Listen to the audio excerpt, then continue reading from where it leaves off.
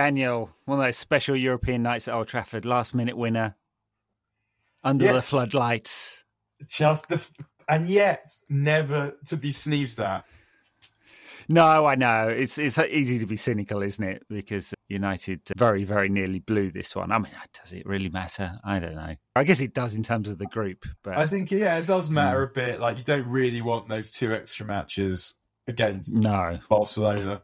Yes, it's inevitable. There was a point where it looked like it might be Liverpool. That seems unlikely now. But you don't, like, those 2 extra games. Yeah, you don't need those. And they would happen in February as well. And like hellish schedule going to be after the World Cup. So yeah, if United can avoid it, that's good. And yeah, I mean, they could have done with a few goals, but it does even though they won 1-0 tonight, it does seem unlikely that they'll go to Sociedad and win 1-0. Right.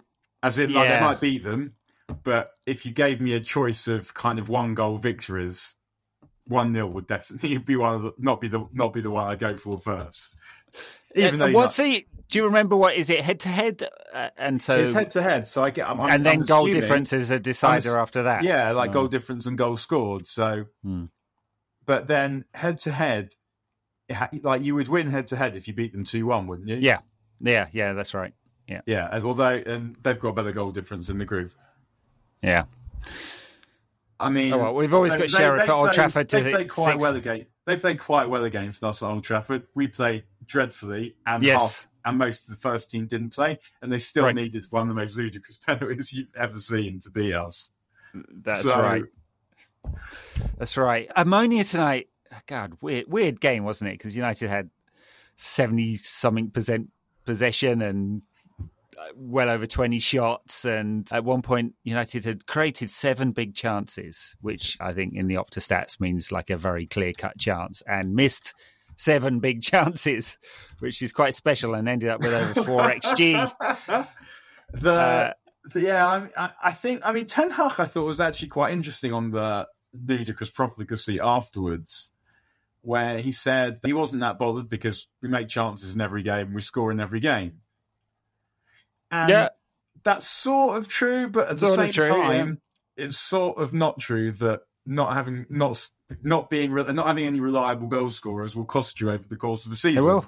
Yeah, it cost Ole in that Sevilla game. The first 45 minutes to hour of that was some of the best United played under Fergie. A low bar, but they just didn't have a killer. Mm-hmm. And it's true tonight as well. I mean, I wouldn't put all the blame on Ronaldo, but 7 shots tonight and 2 on target. I wouldn't. But he didn't. It's not just him, definitely. He didn't. It's him in that he limits the way the team can play. Yeah, but he didn't have the big chances tonight. Rashford did. Yes, and he assiduously missed them. What I loved about that one in the second half was he was so precise in the way he guided it past the post. He got his body shape. He got perfect first touch. Body shape, absolutely beautiful connection, and really quite a long way wide. Was that the one where United got a corner? They got a corner, yeah, where it definitely wasn't a corner. Yeah, the ref didn't believe that he could miss it by that much. I mean, I thought Anthony also that was a big chance. The Anthony one, where he opened his body in the way we've seen him do, but took a touch. Scott McTominay shooting miles over the bar near the end. Of course, I got straight on Twitter to slag him off, and 30 seconds later, he actually puts it in. Like, it didn't seem like he could have got the ball that high. From that steep an angle of elevation from the angle he was at. Like, it was obviously a bit further away, but like Waddle's penalty. There aren't many I can think of where still in orbit. The angle of elevation it's not just how high they go over the bar; it's how quickly they get how they get that high. It's the angle of elevation. You need, a long time since I've Rugby League World Cup's final is going to be played at Old Trafford, isn't it, in November? While a certain other World Cup is going on, that'll fit in quite well. Cut the pitch up for us. Oh God, they absolutely destroy it, aren't they? There was a time when Old Trafford was an absolute mud bath. These days, they actually managed to have some drainage, and the ground team have won the Groundsman of the Year 2 years in a row. It was one of the many. Yeah, it was one of the many things we blamed in 91-92 was the state of the pitch through the winter. Right. and Right. would stop them playing the kind of football they wanted to play. The thing is, it's one of those things that there is some truth in that, but you should never say it because you just It sounds ridiculous. you just can't do it. Well, Like they when spend a lot Wenger of money said- on drainage and stuff over the years, and also it's partially synthetic, isn't it? So there's a lot of fake grass in there. It's helps with the Manchester winter, I suppose. I mean, I couldn't really blame the pitch tonight for United throwing away 20-odd chances. No, but it was the pitch that enabled them to keep going, right? Yeah. I mean, some credit to the Ammonia keeper, who's their third choice, by the way. He didn't even come on. Ammonia keeper got injured last week, and the second choice came on, and this guy's the third choice. So I'm not quite sure how that happened, but he had a decent game, pulled off some important saves. And I suppose if you're one of the 5,000 Ammonia fans that have made the trek over, you'd be gutted about holding out for 93 minutes or whatever. Some glorious shots of their end at the end now. Beautiful. But I thought that, he made most of the saves he made, saves you would expect him to make. I guess the one from Rashford, although the first half, that was one of the best chances I thought, was a poor finish. But he made it so that Rashford had to do something to beat him. And Rashford just thought he needed to hit on target and score, and the keeper made that not the case. But yeah. Robbie Savage said on telly that it was the greatest night in Ammonia's history. And I couldn't tell you whether that's true or not. it sounded a bit weird to me. Have they had any famous wins in Europe? They've won league titles, but they right? have won about 1 billion league titles, like 21, actually, which is a number that we don't have. No, they've won 21 league titles. Yeah, so I don't know. But then Neil Lennon said it as well. He's the manager. I think there's a bit of what's the right word for this? Xenophobia, is it? No, it's not really xenophobia. It's like it wasn't even patronising because it's Cypriot football, right? Yeah, like a point against United. Is that better than losing 10-0 to Ajax in 1979-80? I don't know. Wow. At least that was in the second round. Coming up with all the stats there They lost 4-0 and 9-0 to Bayern in 72-73. And actually, that was a decent Bayern team. So maybe that's a better result than losing 1-0 to this bunch of clowns. They managed one shot on target, Ammonia did, and I think that was the one from about the halfway line, wasn't it? Yeah. But they did have a proper good chance to score when we got lucky when Bruno went down the left, and Lindelof just chugging along behind him, like not even in the slipstream. And he decided to toe poke it high and wide instead of crossing the bloke in the middle who Martinez had lost. Yes. That was a good chance. Yeah. And there was a point during the game, probably a bit before half-time and a bit after, where I was sort of mentally prepared for that dreadful fucking silence you get when an away team scores in Europe. There's not that many fans, and there's just that moment where the ground is quiet. No, I know the sinking feeling. Yeah, many a time before United had any success in Europe. I mean, I guess there were 4,000 of them, and they made a row. But I don't know why it's like that in European games, but it feels like it always is. It is 1997, Borussia Dortmund at Old Trafford. It's Monaco, Juventus, the Keane goal. Yeah, but also there's sickeners over time. There's something about when English teams score, everyone goes yeah, and when a Spanish team score and various they go goal, and it just sounds so much better. The first time I ever went to the Bernabeu was with some Real Madrid fans, and the thing that struck me was the difference in the noise, kind of whoosh. I don't know how to explain it. It sounded and felt different. It's a much more aggressive and kind of haunting sound than yes. It's not good. It's not aggressive enough. Like affirmation should be aggressive. I think it deserves a 10,000 word think piece on the sound that fans make when you score a goal. There you go. Pitch it to the Athletic. I mean, is there anything we can learn from this game at all? Anything? I mean, yes, we have 3 wins in a row now after I tell you what I think getting smashed by City. Is that they ran out of ideas and maybe they ran out a bit of puff, but they didn't panic. Yeah, that's true. They did keep trying to play football. They weren't that good at doing it from about 70, 75 minutes onwards. they created more or less fuck all. But yeah, and also the subs again.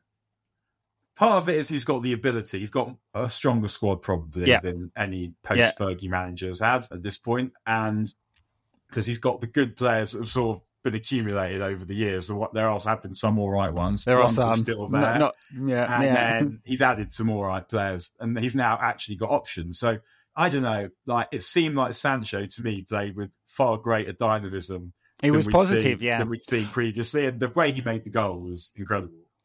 Great composure, and we know he brings that. I mean, there's some interesting data I saw on Sancho. He's getting something like 40 to 45% fewer touches per game than he got on average at Borussia Dortmund.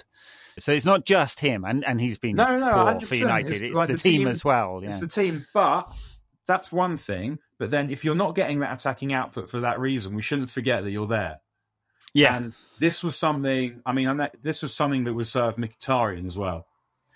If he didn't do the things that he can do, then it's like playing with 10.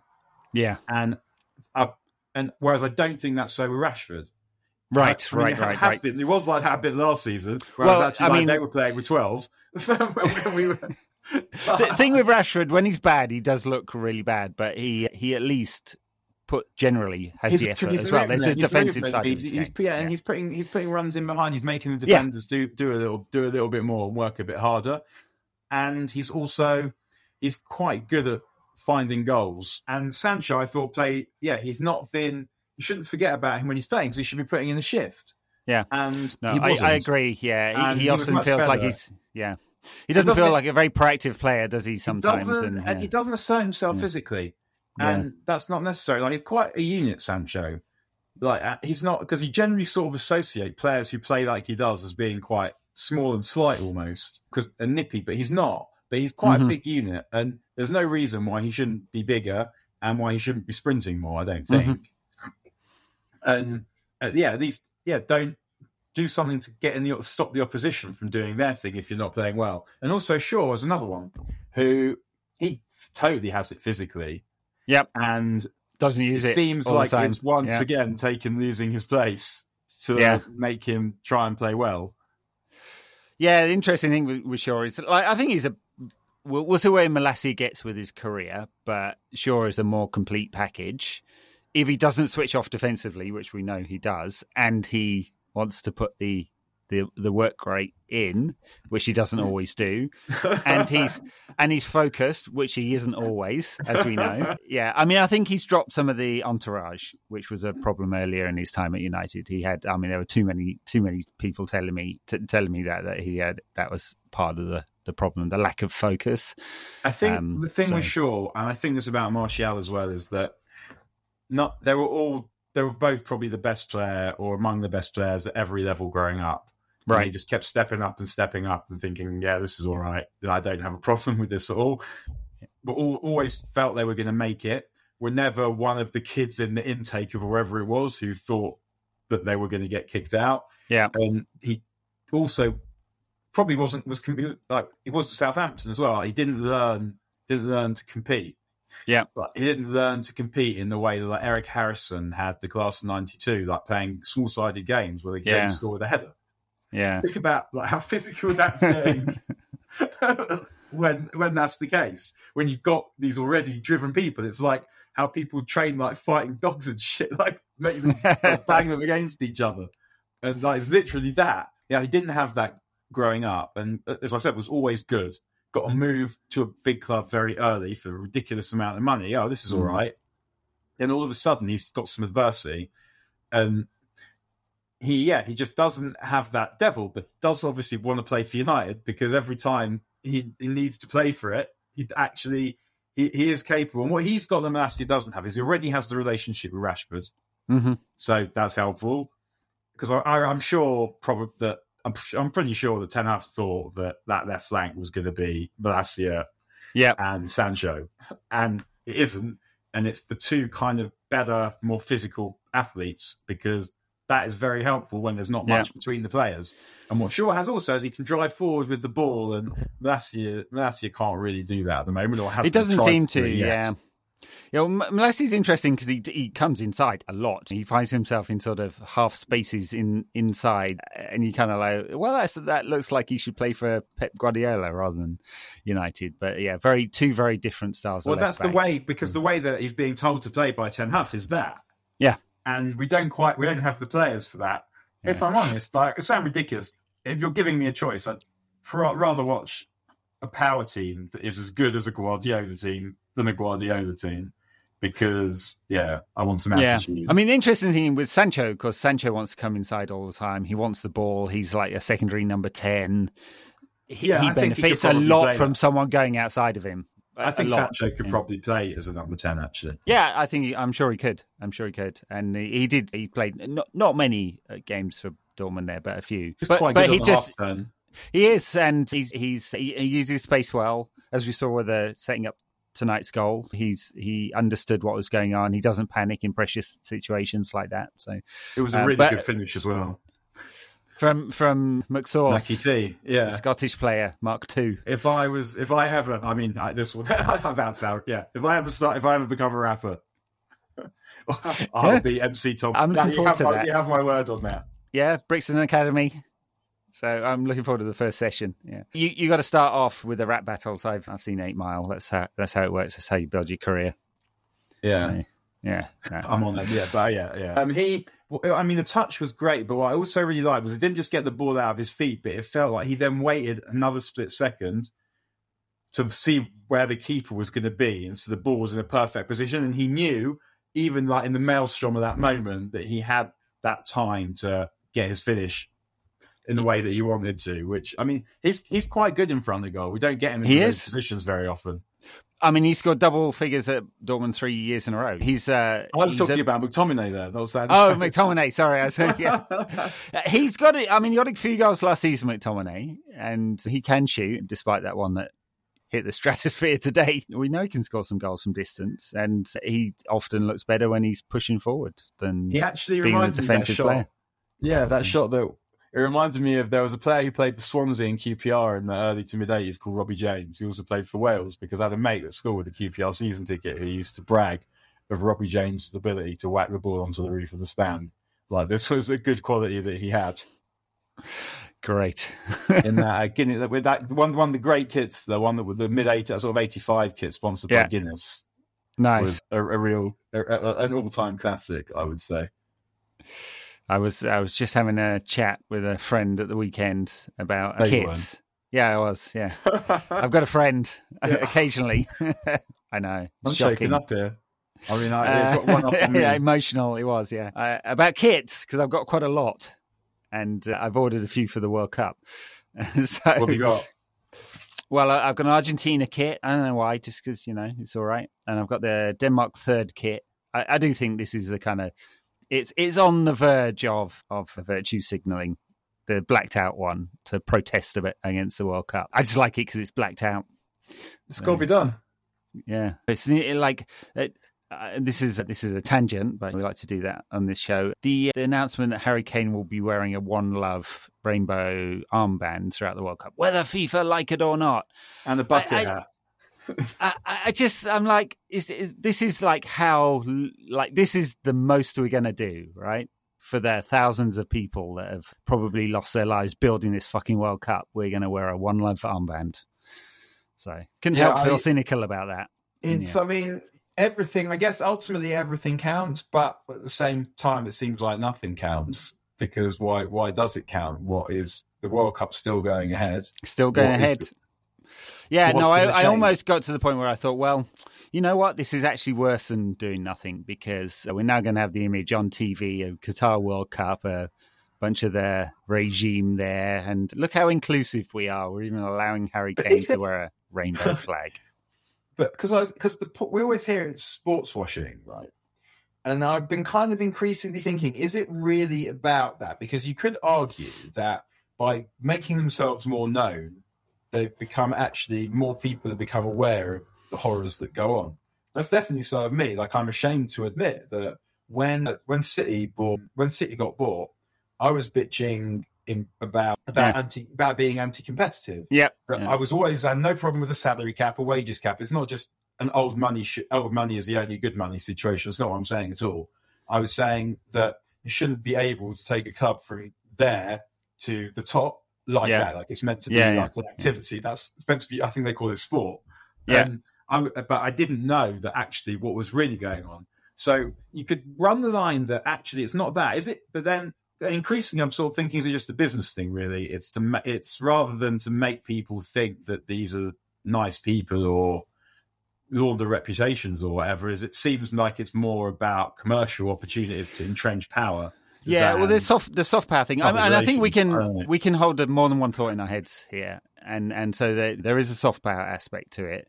There is a PR aspect to it, because this is the opportunity for the world to come, including a whole bunch of powerful dignitaries, to come to Qatar and but why? And make the relationships. Qatar has to find its role in the world post oil, post carb. And the money that will entrench power, rather than dickheads like me and you going, "This is dreadful." Yeah, and or me anyway. Their involvement in football has made me know much more about them than I did before, which is bad. Well, that's true, but remember that we are both engaged in this to an extent that's greater than most people, right? Most people don't bother engaging in the news. They're just going to watch the football. Yeah, no, I mean it's true though, but and it's part of the reason why the pushback to any of the criticism of the regime is going to be things like, "I don't mix sport and football. This is doing the World Cup a disservice to bring this up right now," and it's an easy pushback, and it will be repeated verbatim by most of the world's major press and TV outlets.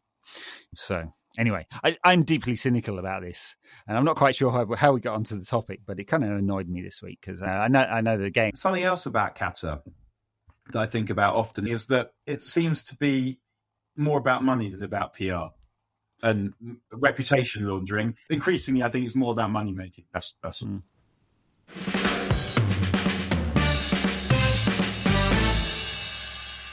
You know who we got at the weekend, don't you? Oh, good. Yeah. Saudi FC. It's going to be lovely. Really looking forward to this one. Have to say that. Did you see, by the way? Did you see it just on my mind? Did you see Ten Hag's pre-match interview? I did not. So the guy you can find it on my Twitter, but because I had to actually then return and film it because I felt like this deserves the widest possible audience to love shit like this, because I'm a nerd. But whatever. Ten Hag, he says to a question, says something like, "Do you think it would be good, basically, if your team didn't give the opposition a goal this week or something?" And Ten Hag replies saying, "You've answered your own question." Also, we know the answer to the question, basically. And it is just like, because it's when they set up, it's not even an open-ended question. It's like, in the wording of the question, they set up the answer. And like, the answer is often yes or no, but they don't want you to say yes or no. It's like, it's a very peculiar formulation that you see it. I saw it quite a lot when I'd covered a couple of test matches in the 2013 Ashes. And you could see in the press conferences, people be asking questions that weren't actually really requests for information. They were to con someone into saying something that you wanted. It would be a leading question that either you or your editor wanted, but it would be much more torturous than that. It's not even like where you're trying. It's not. Yeah, it's much more. And then if one of them tried it and they got battered away, someone on the other side of the room would have a go. And it would just be like. And cricket in particular, it was annoying because there's so much about cricket that there's a punter you don't know. Yeah. And so many things that these people could tell you. Like, you're talking to like Alistair Cook or whatever, and they're trying to get Alistair Cook to say what they want rather than asking Alistair Cook to tell us loads of shit. Tell us about Test cricket, because you know what, he might know a bit about it. Yeah, that's right. And then at the end of that, one of those press KP makes this century. This is obviously nothing to do with United, but anyway, KP makes a century at the Old Trafford on the Saturday to basically save the Test match, secure the Ashes, and then comes and gives the most southern press conference you've ever seen, like on purpose. He's just answering questions like this. And then at the end, a reporter from, I think, a now defunct tabloid was ranting about this, and so was someone from a broadsheet, called him a cunt. So I said, did you enjoy that century he scored in the middle that basically saved the Test match and secured the Ashes for England? Yes. So which do you think? What do you think his job is? Doing that or talking to us? And one of them, the guy for the broadsheet guy, replied with, "They're both equally important." And I just like, not saying at that point. I put my head in my hands. Gone up your own backside there, haven't you, mate? Yeah. Ten Hag never does that, by the way. I mean, he is perfunctory, but he's. But he gives good answers. He doesn't. Yeah. He doesn't. He won't always tell you everything that he's thinking, but he doesn't give you platitudes. I find. Yeah. I think that's right. He'll always say something. What do you think he'd be saying after this weekend's beautiful game against Human Rights FC 2? So. I would say against almost any team in the league, if United play well, they'll win. And it's been like that for 2 years. They did play very well very often for all of the previous season, but they've got good players. And when they play well, they're a hard team to live with. They've got nasty attackers, quite a few of them now. And I hope that Varane and then I don't know if he would drop, because if he would drop Lindelof for Varane at this point, I definitely would. But just the sight of chugging along when they should have scored in the first half was enough for me to remind myself of. I think he's just being careful with Varane. I mean, he's been on the bench for the last 2 games. He's obviously fit enough. The team's been winning without him, and the sort of way he's been going about stuff has been not dropping people who are doing all right for someone who he knows to be a better player. Yeah, I mean, interesting against Newcastle. I mean, they won, what was it, 5-1 at the weekend, wasn't it? And they've been, I can't even remember where they are in the Premier League at the moment. But, they're about 6th, I think. Yeah, I'm hoping the reporters ask Eddie Howe more questions along the lines of, Eddie, tell us why you're so wonderful. The only question he's prepared to answer. Yeah, talking of sport washing and all that. They've got good players in Newcastle. They played really well against City. They played really well against Arsenal last season, although Arsenal had gone by then. And they're difficult. I mean, they've scored 9 goals in the past 2 games. I mean, that give you some confidence. I mean, obviously, red card against Fulham helped somewhat with the late goals there, but if we battered Brentford at the weekend. If we play well, we'll win. But if they play well, it will be a really hard game. Yeah, I mean, we've had some interesting ties against Newcastle over the years. It's been a long time since they were actually good, well preceding the. Well, they weren't good. They weren't good for very long. They had that one good season under Bobby Robson, 02-03, and then Keegan's season. And they were quite good the first season they came up. Andy Cole, Beardsley, were really good. Yeah, until we stole Cole off them. Yeah, I mean, it's because it's like they're a one-club city, passionate fans. They turn up. They're a great supporter base. And the ground's great, right by the great, right in the centre of town, and it's completely unique that way. Great place to go to as an away fan, apart from the away end.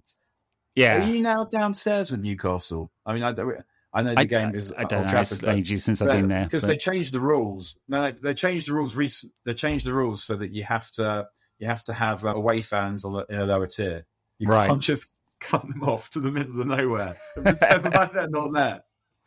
I was talking about the Bernabeu earlier, and they do the same at Camp Nou as well. And there's not traditional away fans really in Spain, and so there'll be a couple of hundred, and they'll stick them up right at the top of the 3rd tier, so you can't hear a word from them. I promised myself after the last Barcelona in 08 that I would not do that again. And I just sit in their end because you can't see a fucking thing and you're miles away from anything. Yeah, take a drink in, get out at normal time. Yeah, I mean, I did it in Madrid when Welbeck scored. But Newcastle away once, I got to the top after a refreshing afternoon, and so I said, I "Fucking hate this ground" or something. It's like I can't remember some comment about the ground, and Stuart put me up against the wall. Fucking hell! Yeah. Yeah. And the problem was like ordinarily that would not have been the end of the conversation, but I was not eager for anyone to rummage in my pockets, basically. Right. Anyway, I started the point by trying to say one would normally go, okay, this is a proper football club, but of course now that's all gone. They're not a proper football club anymore. Yeah, well, that's the thing, isn't it? That they would, if Similar had or did buy United, then United would suddenly become the best club in the world and the best team in the world and start winning things all the time, probably. Yep. But I still prefer the Glazers. I prefer losing with the Glazers to that. Like, knowing for sure, where it comes from. And the thing is it wouldn't even have to be like that, because they wouldn't have to put money in. All United needs to be able to compete at the top level is to be able to spend its own money. So it wouldn't necessarily even be with blood money. But at the same time, I can't have them owning the club. Look, I totally agree with you. There was a story actually in The Athletic. I think we basically knew this, that the Glazers had offered a fairly substantial chunk of United PIF, the Saudi National Sovereign Wealth Fund, for something like $700 million worth of United, a 30% share or something like that. And the Saudis decided not to do it, presumably because if they're going to buy a club, they want to own the thing outright and be able to control it. So, but it tells you something. Like, the Glazers are in the market, despite Jim Ratcliffe saying this week that they're not in the market. At some point, they will be in the market because they want to liquidate their asset. If someone offered them enough money, they'd sell. I can't, of course. I mean, of course, I can't imagine their shopping malls are doing that much for them these days. I very much doubt so, given the state of inflation and interest rates in the US at the moment. So yeah, and look, they take $5 billion tomorrow. I would say be a substantial profit for them to take away and go and spend on whatever they like spending. So, one day, but not a odious regime, please. Thank you. So yeah, we're funny than like that is quite a significant ask, because there just aren't that many non-odious regimes that have the money to buy United, or would like to invest in something that has almost no guarantee of a return. If you look at United's financial performance, even if you improved it significantly through but it's winning, it's the peripheral. There's not a lot of marginal. But it's the peripheral money that being only United would then enable you to extend fingers into other pies, essentially. All right. Well, I'll speak soon. I think you're off this weekend, aren't you? Another holiday. Always on holiday, Dan. Enjoy it. And maybe enjoy United victory. Exactly. Over Shout out Newcastle. to everyone, as we say. A good one. All right, ta-ra.